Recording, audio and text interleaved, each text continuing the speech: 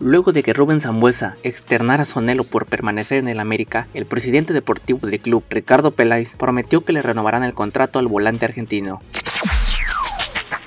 Luego de la pobre actuación que tuvieron en el Clausura 2015 y que los condenó un año más en el ascenso MX, en Atlante decidieron nombrar a Eduardo Fentanés como técnico. El presidente de los Potros, Eduardo Brown Burillo, hizo oficial la designación del timonel, quien tendrá el objetivo de regresar al equipo a primera. Eduardo Fentanés ha pasado por los banquillos del Puebla, Tecos, San Luis y Dorados. Estos últimos los dirigió en 2014.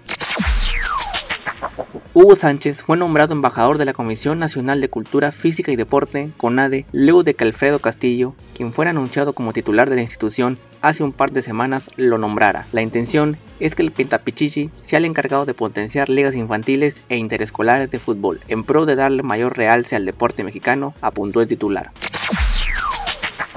A través del Twitter, Jofre Aguerrón reconoció que se equivocó al empujar a su compañero Guido Pizarro al medio tiempo del partido, en donde los felinos caían por la mínima diferencia ante el Universitario de Sucre, rival al que terminaron venciendo en el inicio de los octavos de final.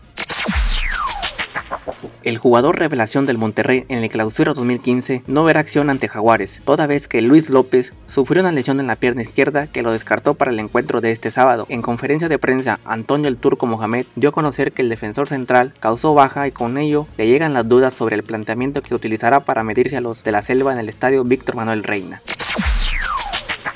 El torneo de Toulon, a disputarse a finales de este mes, significará un nuevo escollo en el calendario para el entrenador El Potro Gutiérrez y los clubes que aportan seleccionados. El 27 de mayo iniciará la competencia francesa y el tricolor sub-22 viajará alrededor de 10 días antes, cuando la liguilla esté en su primera etapa. El Potro aseguró que se adaptará a las circunstancias y defiende la calidad de quienes son llamados, sean o no de primera división. En Toulon, el Tri enfrentará a Costa de Marfil, Inglaterra, China y Marruecos en el grupo B a partir del 28 de mayo.